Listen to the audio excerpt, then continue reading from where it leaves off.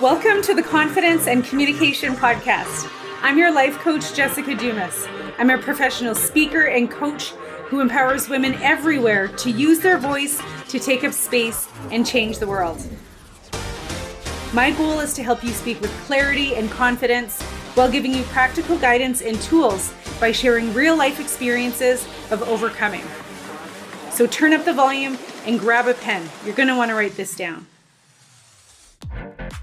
Jessica Dumas Coaching and Training and the Confidence and Communication Podcast is overflowing with appreciation to our first podcast sponsor, the Johnston Group, Inc. The Johnston Group provides employee benefits to more than 30,000 businesses across Canada. Thank you so much for supporting my vision and investing in the podcast. Please accept my extreme gratitude, which will help get the message of self-love, healing, and growth out to a greater audience. All right, welcome to the podcast. I have a guest with me today with an amazing story of finding herself in her story called The Girl Within. It's the title of her talk and the talk that she's bringing to new audiences everywhere. And I'm so excited to talk about it today. So welcome, Sherri Lynn Gobeil. Thanks, Jessica. I'm so excited to be here with you. Yay, I'm so happy that you are here with me. So I'm going to talk a little bit about your bio, and then we're going to jump into the interview. So Sherri Lynn was a client of mine. We worked together in early 2020, and we actually have a YouTube interview, and that is called The Girl Within. So it's a speaking up interview. So if anyone's looking for that, please check it out. But Sherri Lynn is a 60 Scoop adoptee, and she's the author of The Girl Within, in which she shares her story of being taken away from her family at a very young age and placed for adoption. Sherri Lynn shares how she found herself later in life and how her determination led her back to her biological family in 2018. Sherri Lynn has a passion for developing connections and lasting relationships. And once you get to know her, you know that for sure. You feel it. Sherri Lynn is a graduate of the University of Manitoba, where she received a Bachelor of Arts with a major in criminology and minor in Native Studies. It's always interesting to find out people's education, especially when they're not in that field. Although there's, that education always benefits you in one way. But Sherri Lynn also has a certificate in occupational health and safety from Ryerson University. A firm believer in lifelong learning, Sherri Lynn's career has taken her from working with the federal government to becoming an entrepreneur and owning her own mold and asbestos business, where she received the Youth Entrepreneur Award in 2008. Sherri Lynn also worked in both pediatric research and adult research as a clinical research coordinator at the Winnipeg Health Science Center, and much value of work along the way. But today we're talking about her personal story and that journey, and I'm so excited to jump into that. So Sherri Lynn, what is The Girl Within? Where does that come from? Well, The Girl Within is my personal story about being a successful 60 Scoop adoptee. Now, I say successful because of the fact that when I was taken as a child at a very young age, I was taken from my parents or from my mom and placed up for adoption. So I stayed in an orphanage for a year before my adoptive parents came to adopt me.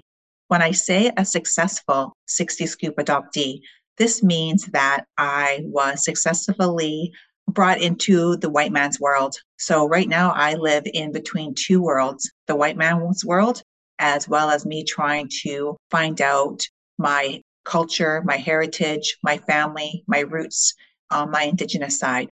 So that has been a bit of a struggle for me, knowing that I'm never going to belong in my adoptive family, or am I ever going to belong in my Indigenous family? So I am kind of stuck in between two worlds.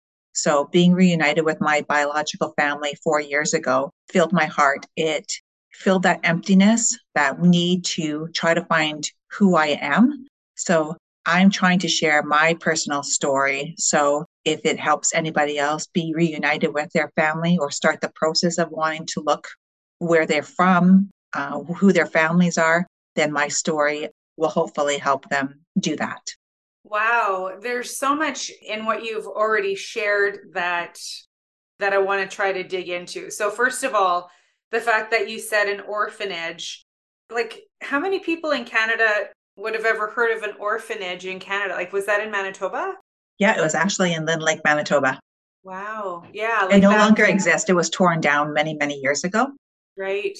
But yeah, that was in an orphanage. So it explains the depth of what the government wanted to do, thinking back at taking these children and not even having families for them set up, taking them from a loving family and putting them in an orphanage and having these children, wait to be adopted.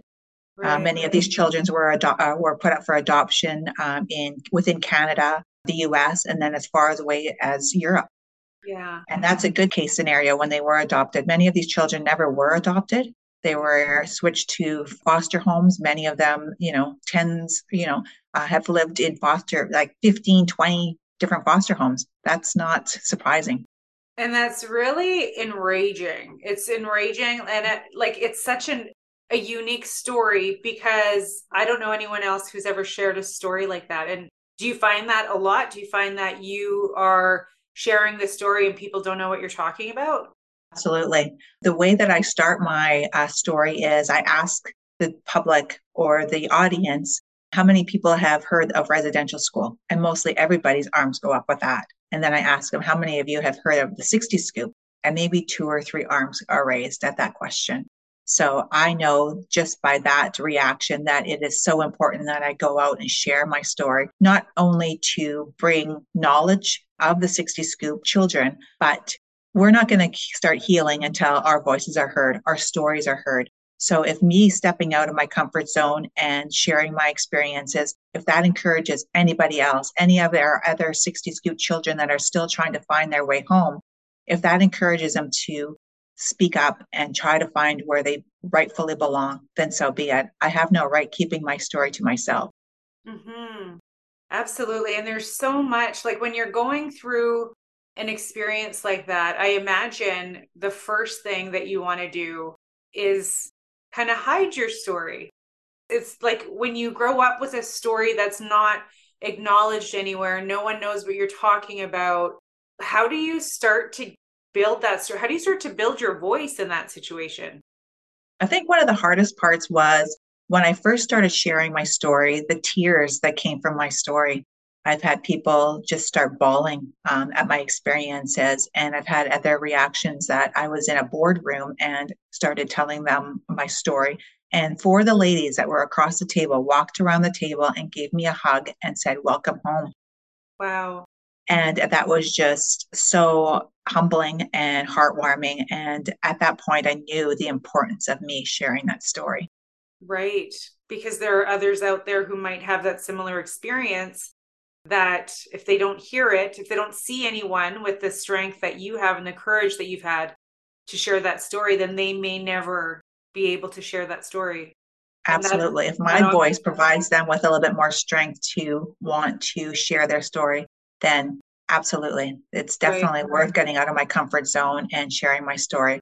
I also want to stress that I'm not trying to take away from the pains and the horrible upbringing that some of our 60 kids have experienced.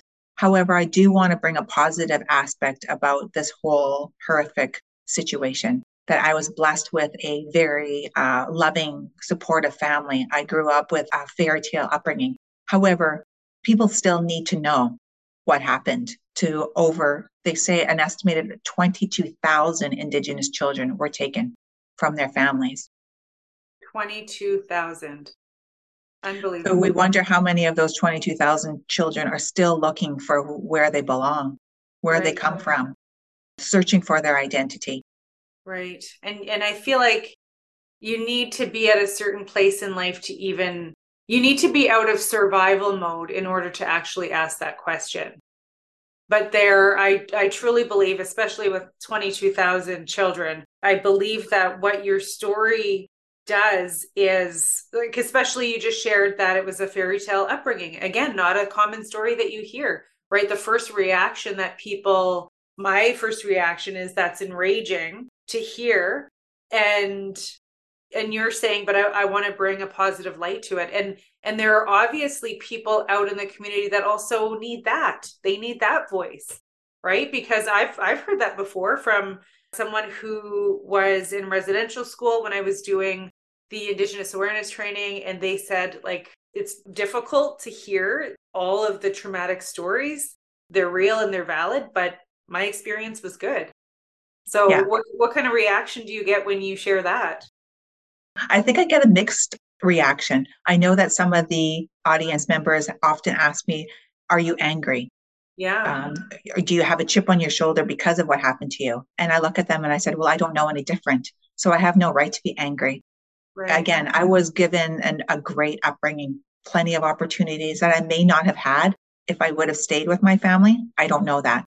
But I know for a fact that I have no right to be angry right. because I was given so many opportunities and I am who I am because of the experiences that I went through. So if I can turn that negative into a positive and share my story and how I've become the person that I am because of my experiences, then Mhm. so be it. So it's interesting, like the phrase 60s scoop. I mean, during the late 50s and 60s, and during the time that this was happening, they didn't say we're doing a 60 scoop, right? It wasn't like a phrase that was used. So that leads me to wonder, do a lot of adults now, Indigenous adults who were adopted, do they know they were part of the 60 scoop? And do parents who adopted the kids, do they know that they were adopting kids that were scooped? I know for my particular situation, how the 60 scoop term came about was from a social worker that she felt she was literally scooping these children from the parents' arms. So that's where the term came about. And did I know that, or sorry, did my parents, my adoptive parents know that I was a 60 scoop? Definitely not. That was one of the first things that they had told me, that we just saw a little Indigenous girl in an orphanage that needed a loving family and we came to get you. We had no idea that you were taken from your biological parents. And I think that a lot of adoptive parents that were welcoming these children that were often, put up in newspapers, pictures of these little boys and girls looking for homes in the local newspaper or on the radio. These adoptive parents came and wanted to provide them with a loving home and didn't know the background about being that we were taken from our biological families. That's heartbreaking. That's heartbreaking. Like to hear the social worker felt like she was scooping the like even just repeating those words are so difficult to say. It's such emotional work. And you had a great upbringing, thank goodness, for such a great family. But when you learned about this as an adult, did you have anger, or like what did you go through when you started to learn about this? And actually, how did you know? Did your parents tell you the whole time that we adopted you, or what was that like for you? Yeah, I knew from a very young age that I was adopted. So I don't remember not knowing. So I must have been a very little girl when my adoptive parents told my brother and I that we are adopted. How I found out that I could have been a 60 scoop adoptee was I was talking to a social worker that worked in the system a number of years ago. And we just started talking and she asked me what year I was born, where I came from. And she said, you know what? I think that you could possibly be a 60 scoop adoptee. And I was like, what? What's that about? So the more research I did and the more that all the facts kind of, you know, equaled up to me actually being a 60 scoop child.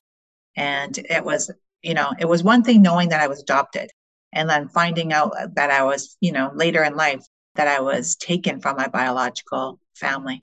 It was heartbreaking and it was frustrating, but I knew at that time that I had to find out where I came from. Wow. So when did you get to the orphanage? How old were you when you got to the orphanage, and how long were you there before your adopted family found you or took you? Yeah, unfortunately, the records were destroyed as well as the building no longer exists. So during my research, trying to find which community I came from, where I could start my search, I did start, I found out very quickly that all records were destroyed. So do I know how old I was when I was put in that orphanage? I don't. All I know is I was a year old when my adoptive parents came to get me. So was I there the entire year? Was I taken when I was like just a few months old? I unfortunately don't know that. Wow. Yeah, and it's the sad thing is not my biological mother not only had me taken, but I had an older brother that was taken. So she had two children that were taken from her arms. And unfortunately, my older brother David no longer is with us, but I had the opportunity to meet his adoptive sister, and she was able to share a lot about David, his upbringing, and that he's always struggled with his self identity. And I looked her in the eye. I said, I suffer from that every day, not knowing where I truly belong. And I totally understand it. And I remember to this day her looking at me and crying and saying, I wish I could be David. I wish I could have brought you home. I wish I could have brought David home to you. And I looked at her, I said, you don't have to cry because you shared so many things about David. So it is like he's home Right. with us.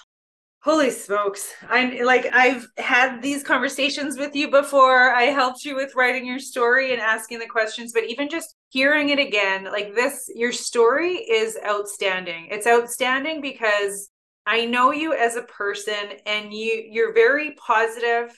You're very, very professional. You seem like a very content person.